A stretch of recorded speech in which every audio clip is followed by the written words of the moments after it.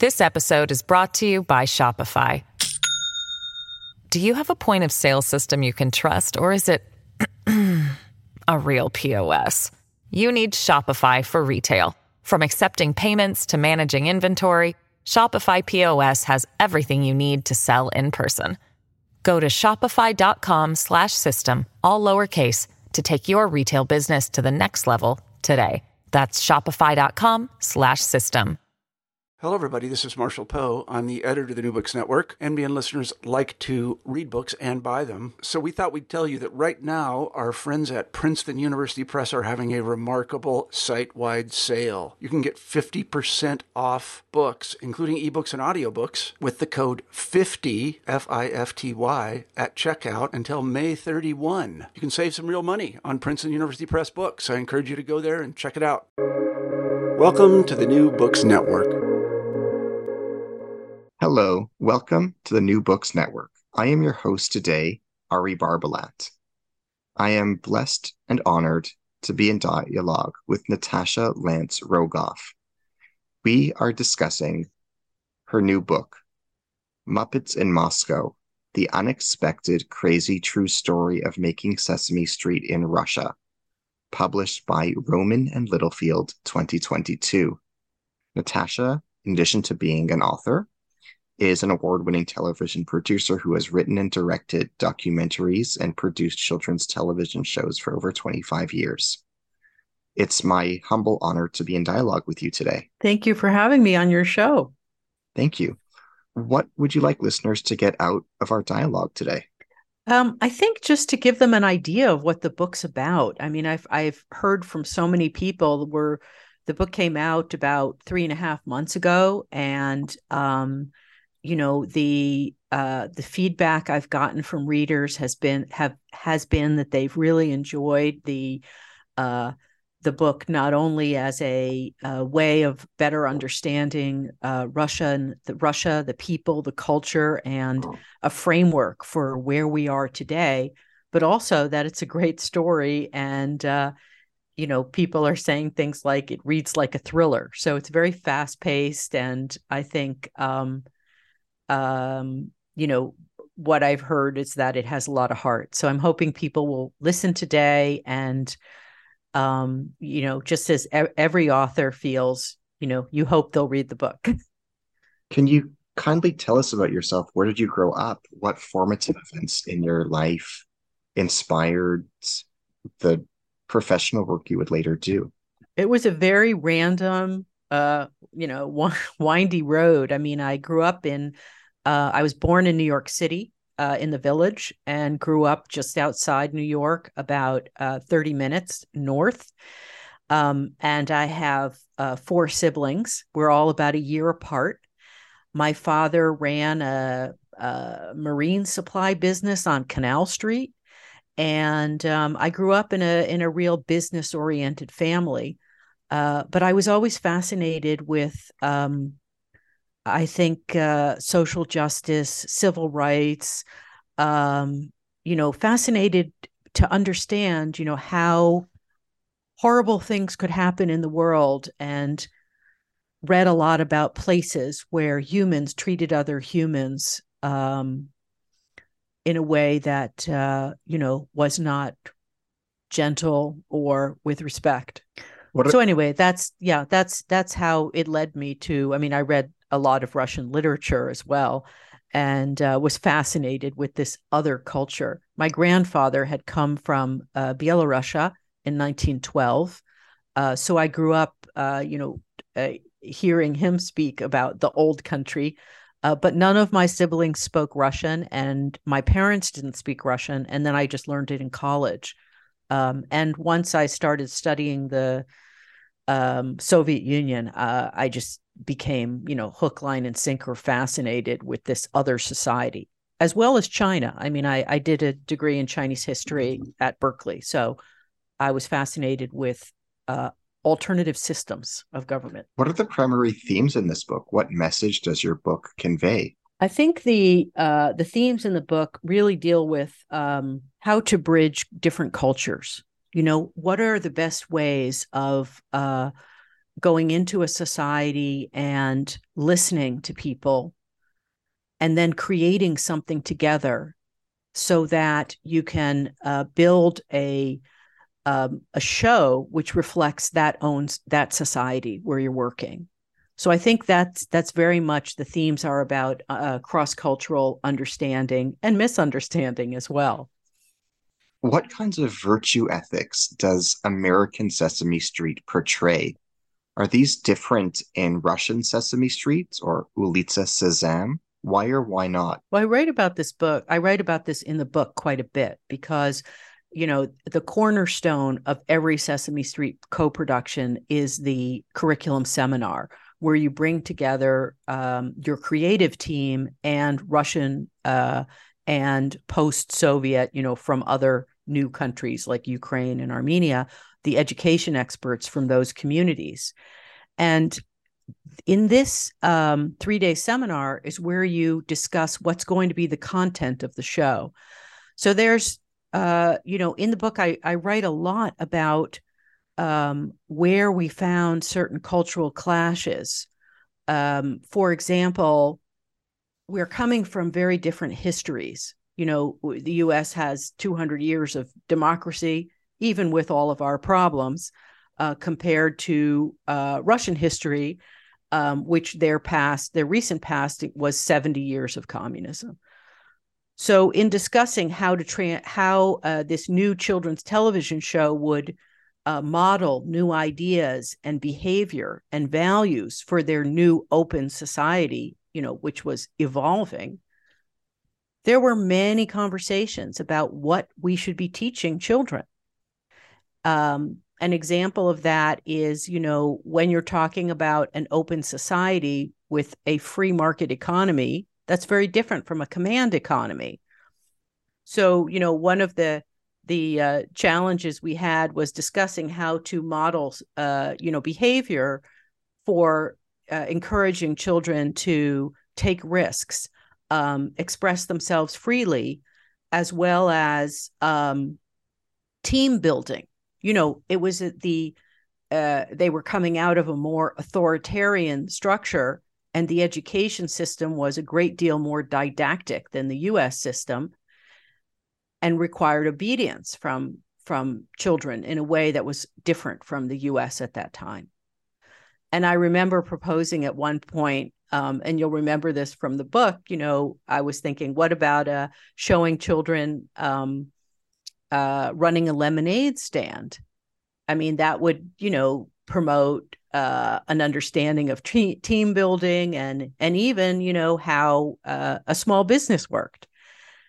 And this was met with horror by the creative team because one of the education experts said, that's, horrible. You couldn't have children selling things on the street.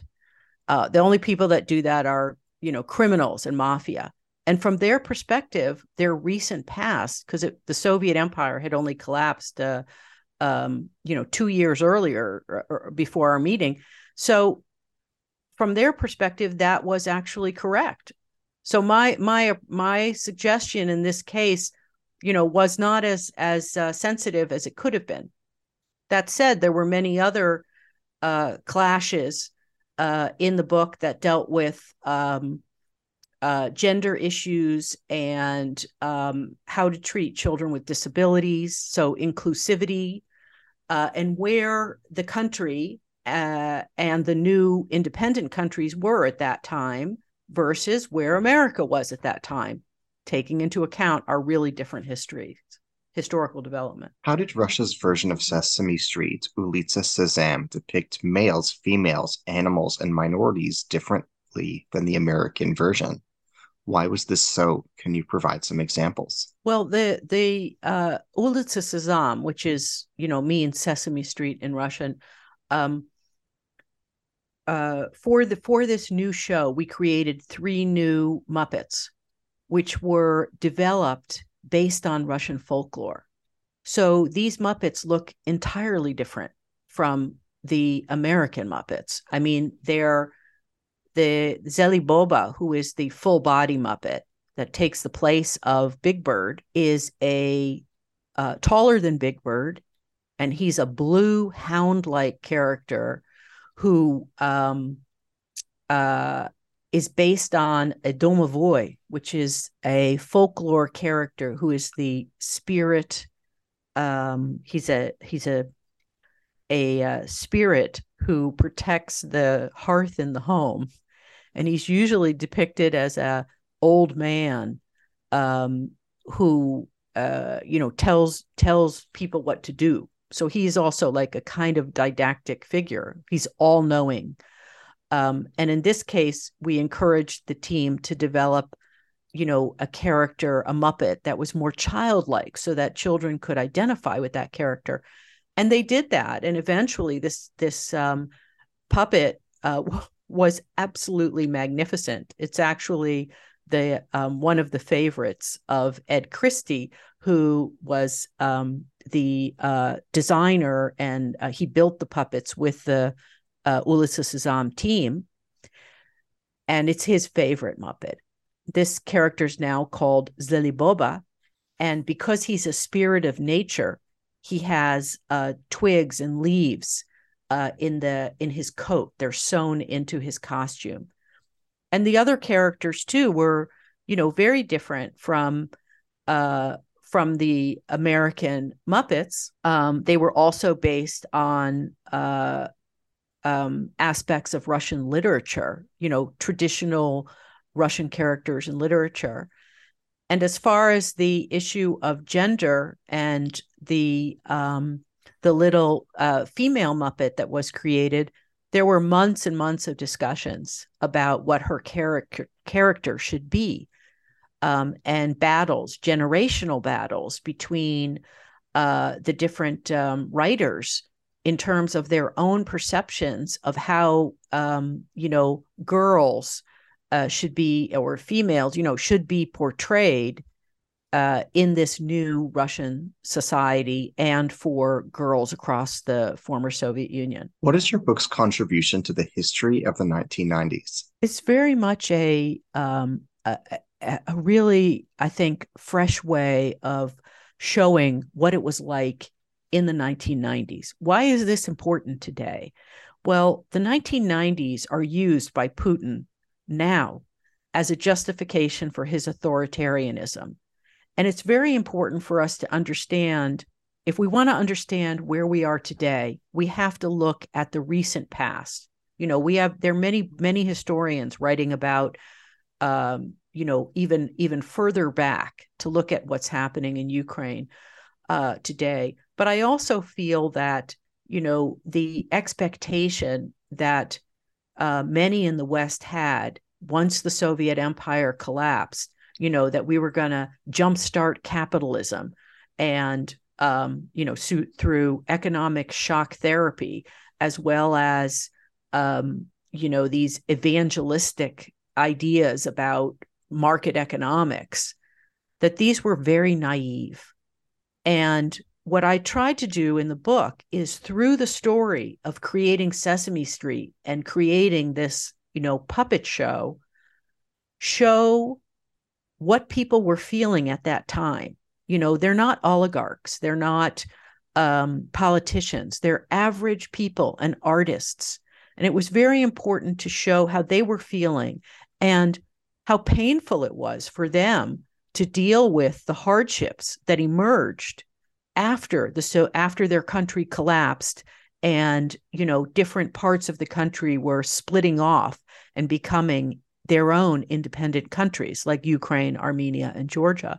What was that like for people, as well as the economic hardships, like difficulties getting food, the violence that was constant in the society that we had to deal with, not only outside the studio, but inside the studio, where our, partners, our broadcast partners, two of them were assassinated, not one, but two. And this was in a span of about a year and a half. So it was, very difficult production. How does your book help us understand the Chechen War in new and different ways?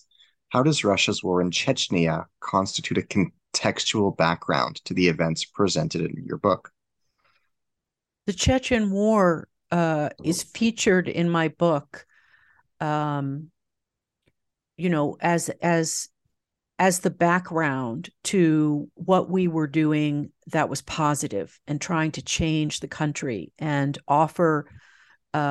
model a safe place for children where they could laugh and learn.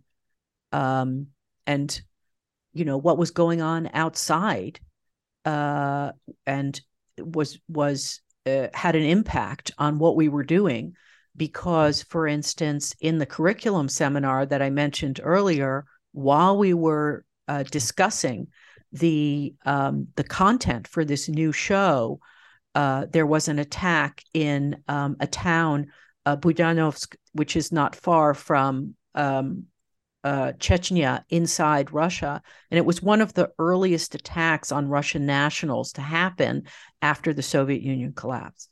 This was going on. So, there were something like 1,000 people that were rounded up on the streets of this Russian town and then taken as hostages. I think they were kept inside a hospital. All of this was going on during our curriculum seminar. And as we were discussing, what values should we foster in our new children's television show, we were getting reports from various people who would bring snippets of information as to the whereabouts of people, how many people had been killed, and what was the Russian government doing to resolve this situation. And it didn't resolve well. So I would say, in general, that war was always in the background, but ever present in our minds. And the focus of our show, I certainly think it impacted the design of our show, because we were very much trying to think about ways to promote tolerance and understanding across cultures. And you can imagine how challenging this was, because the majority of our team were Russian, although we had representation from many of these former countries. A lot of the animators were Georgian, for instance. But at the same time, there were enormous tensions that resulted from this attack. And there were people had a lot of resentment of the new countries that were emerging, and how their attitudes towards the Russian motherland, so to speak. It's a good question, Mari. How does your book contribute to debates in the field of international relations about the role of "quote unquote" soft power in American foreign relations? Our program was supported in part by the U.S. Congress. Then Senator Biden spearheaded congressional approval for a Russian version of Sesame Street, and he had bipartisan support at that time. Our show was very much based on the culture of the country. We did not simply import the show and translate the American show. Our goal was, and this is, I do think it's very important when we talk about, American soft power, that we shouldn't today or then be talking about trying to impose our culture on other countries, or try to control them or convert them. Success happens when there's a collaboration, and when you do find this sweet spot of cultural understanding, so that you can create a show that is going to be popular in that country. If you create something that is alien to a culture, or something they're not ready for yet, or they may never be ready for, it is a problem. And I feel that soft power, if we get the chance again, when this war ends, and it will end because all wars end, we should be ready to do that and think about that in terms of how we implement soft power in countries across the globe. What does this book teach us about success and failure? What does this book teach us about resilience and recovery? I think that is probably the greatest lesson that I learned while working on Ulitza Sesame that my colleagues taught me.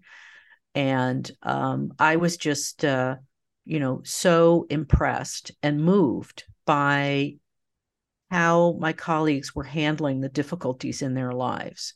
It's very, very difficult for Americans to understand what it was like living in the Soviet Union, and also what it felt like when the opportunity to have an open society and freedom of expression was dangled in front of people, after the Soviet Union fell.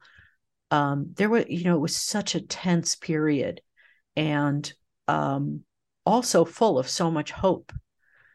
And I think, it was internalizing what my colleagues felt that gave me the resilience that I didn't have before that. I mean, I really, I felt like it was an incredible gift at that time to be able to be so intimate with the group of people that I was with. We were working with about 400 artists, puppeteers, writers, screenwriters,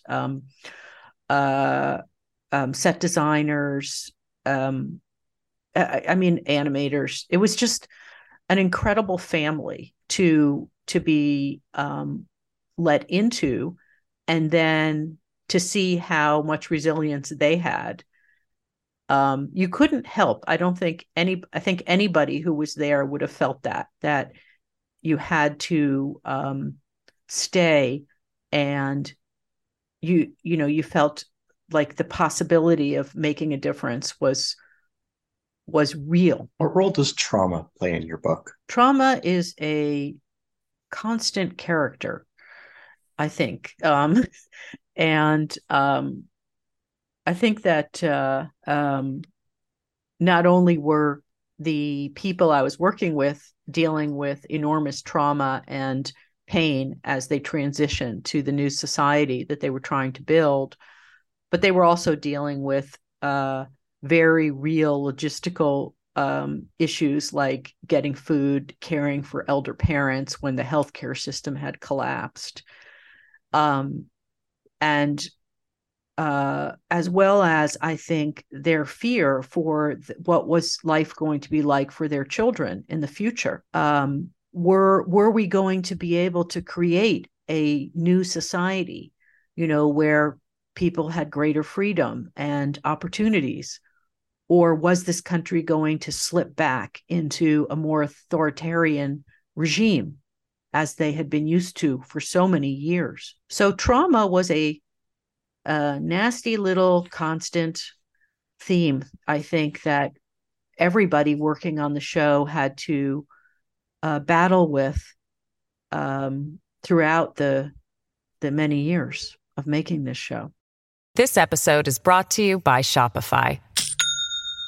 Do you have a point of sale system you can trust, or is it a real POS? You need Shopify for retail. From accepting payments to managing inventory, Shopify POS has everything you need to sell in person. Go to shopify.com/system, all lowercase, to take your retail business to the next level today. That's shopify.com/system.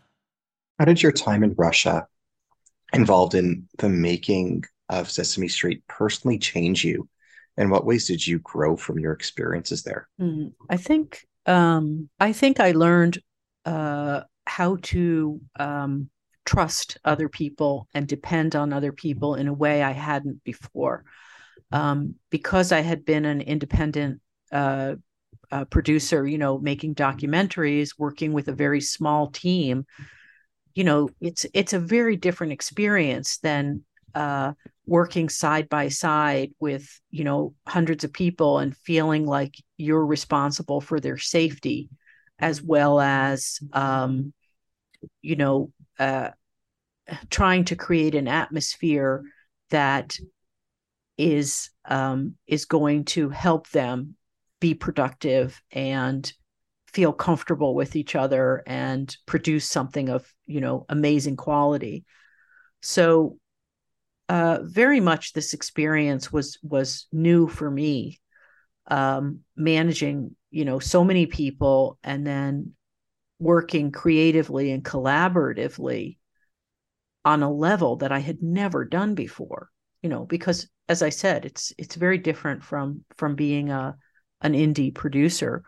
And then the other thing is that, I was working with children, really, for the first time in my life.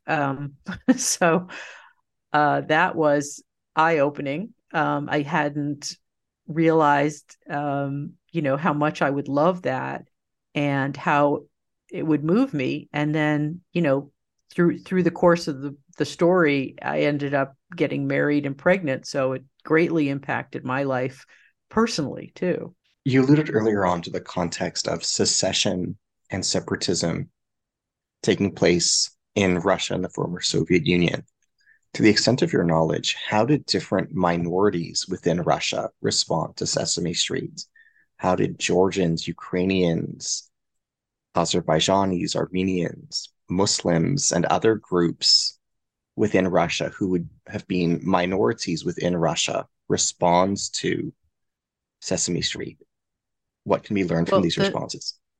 The Soviet Union has a huge Muslim population, and in post-Soviet society, it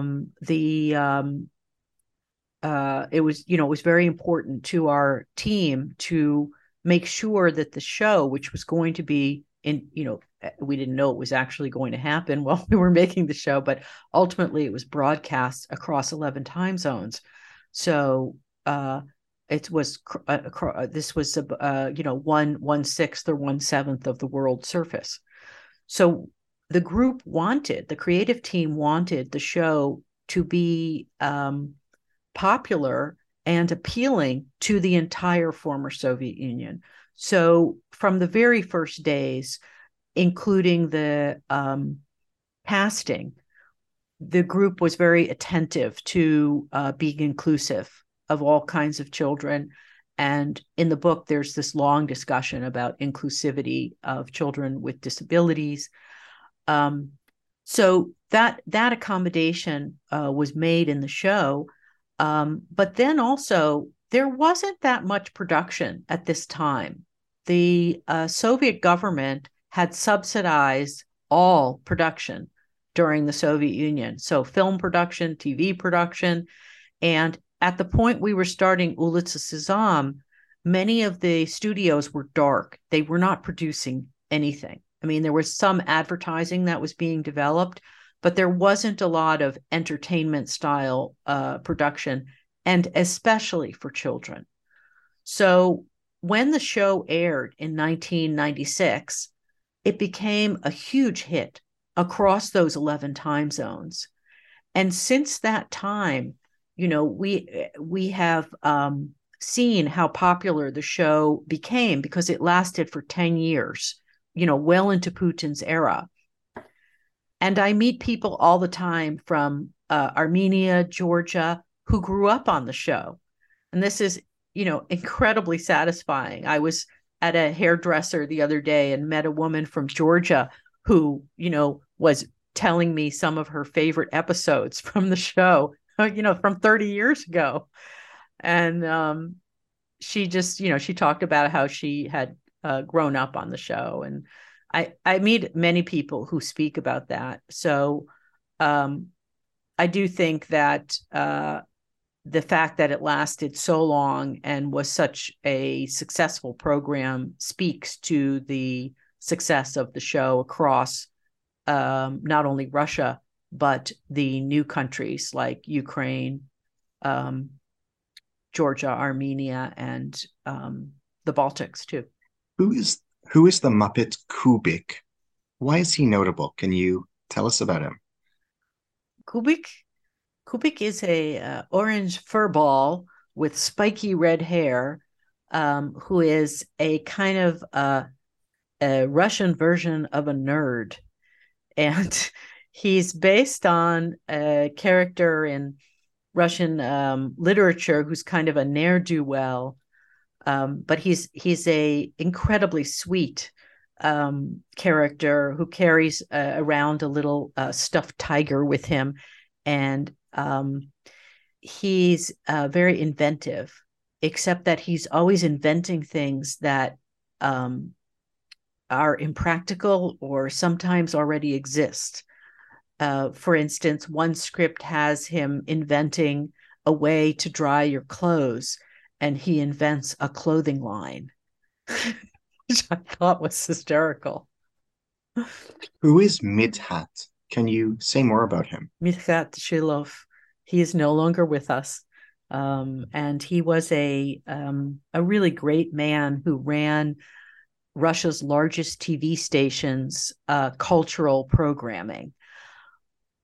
His story, it's a very long story. I'm not sure if you want me to go into this, but he was originally born in what was the Tartar region, and his his family held prominent positions in the communist government at some point, but his parents were killed by Stalin, and eventually he had to be hidden for many years in Moscow by his grandmother, and eventually he was adopted by a Russian because he needed to have some sort of resident status by the age of 8. It's an incredible story. He's a wonderful man who was our confidant and helped us navigate Russia's TV industry. Who is Vladimir Sutskyer? Why is he notable in this story and narrative? He's a character in a scene where we were trying to raise money from a group of 12 very scary businessmen, what you might call oligarchs today. And he is the person who assembled this group.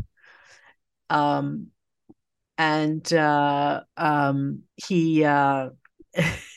it's just, that's also a very long story. I don't know if we have time to get into that, but yeah, it's just a period when we tried to raise funds for the show, and we had initially approached sponsors for the show because although the American government was going to provide some funding for the series, the U.S. government wanted Russia to have skin in the game.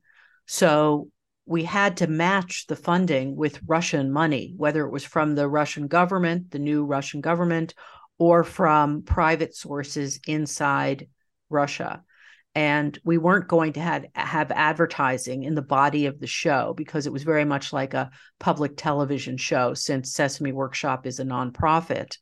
And we didn't want to, put advertising to children in our show. So after before we had met Slutsker, we met with Boris Berezovsky, who was then a media mogul. And initially, he was going to put several million into the show.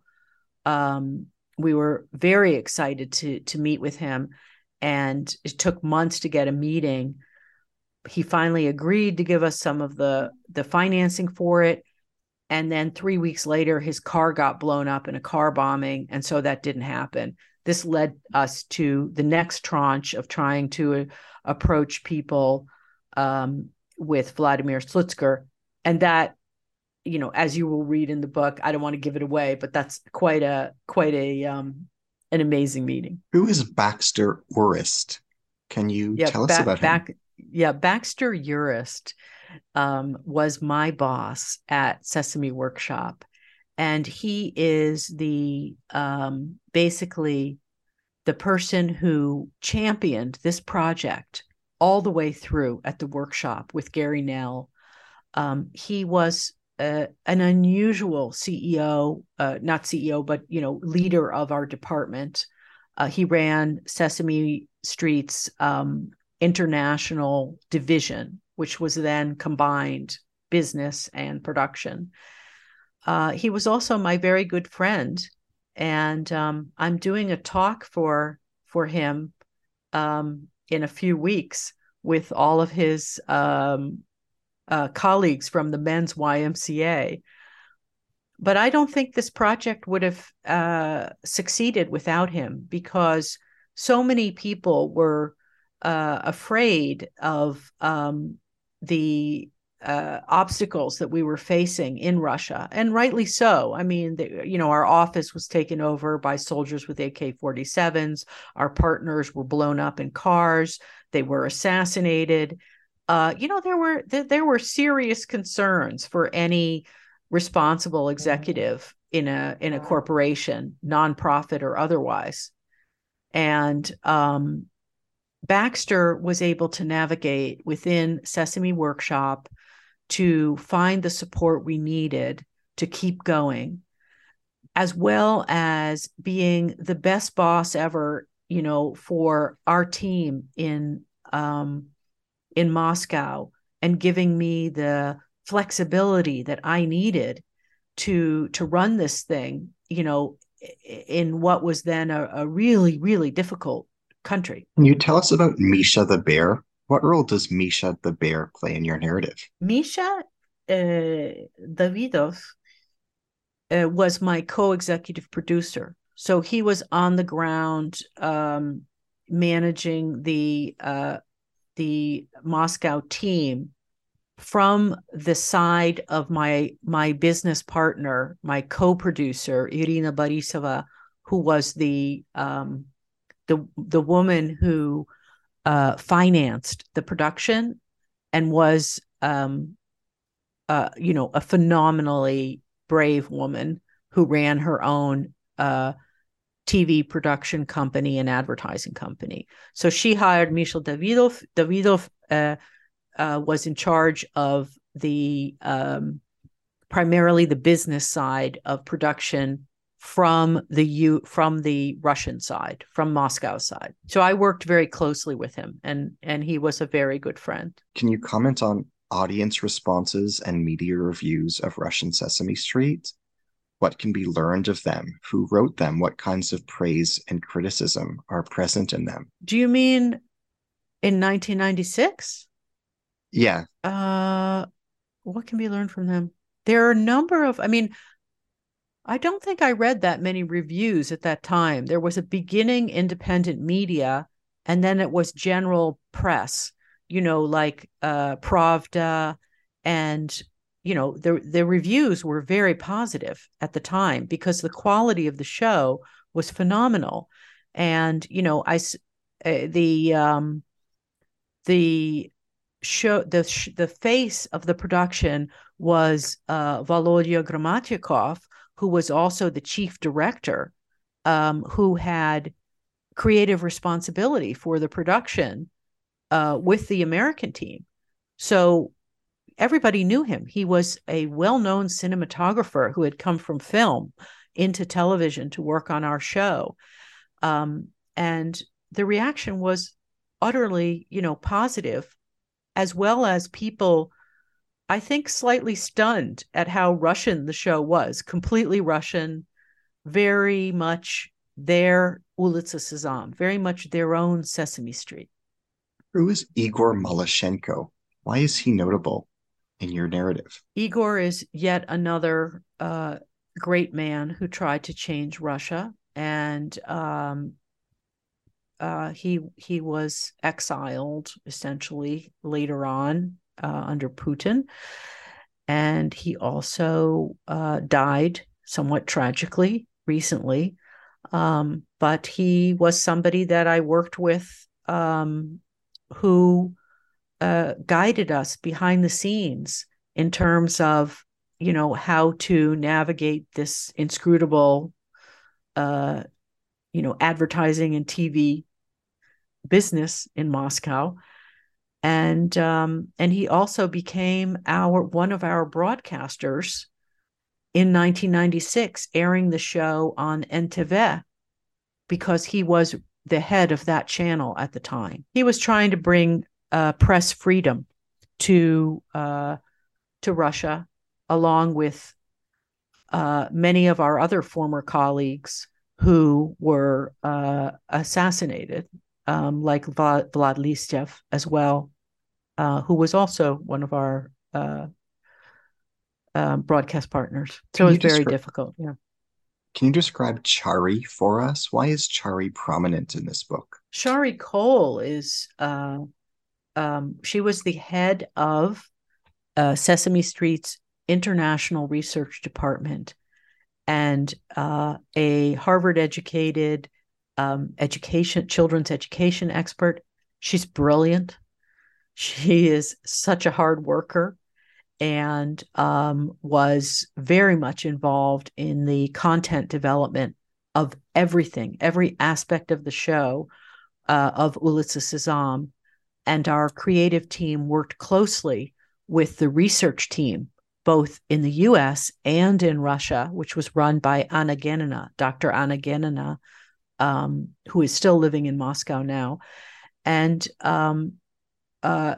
their impact in terms of evaluating what were the best ways to teach the concepts that the group as a whole had decided to model were absolutely indispensable in the creation of content.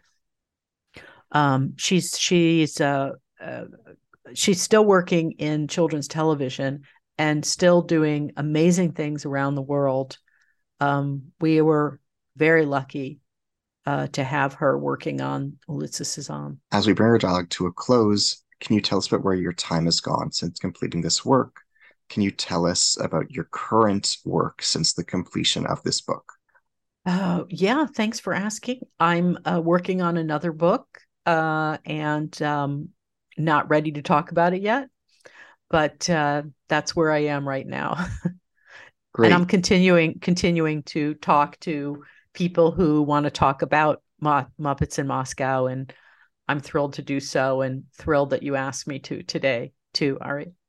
Great, thank you. It was my honor, and I grew so much from this book. I really respect you for everything you sacrificed to bring it into fruition. That's so kind of you. To our listeners, I'm your host today on the New Books Network, Ari Barbalat. Today, I have been in dialogue with Natasha Lance Rogoff regarding her new book, Muppets in Moscow, The Unexpected Crazy True Story of Making Sesame Street in Russia, published by Rowman and Littlefield, 2022. Thank you wholeheartedly.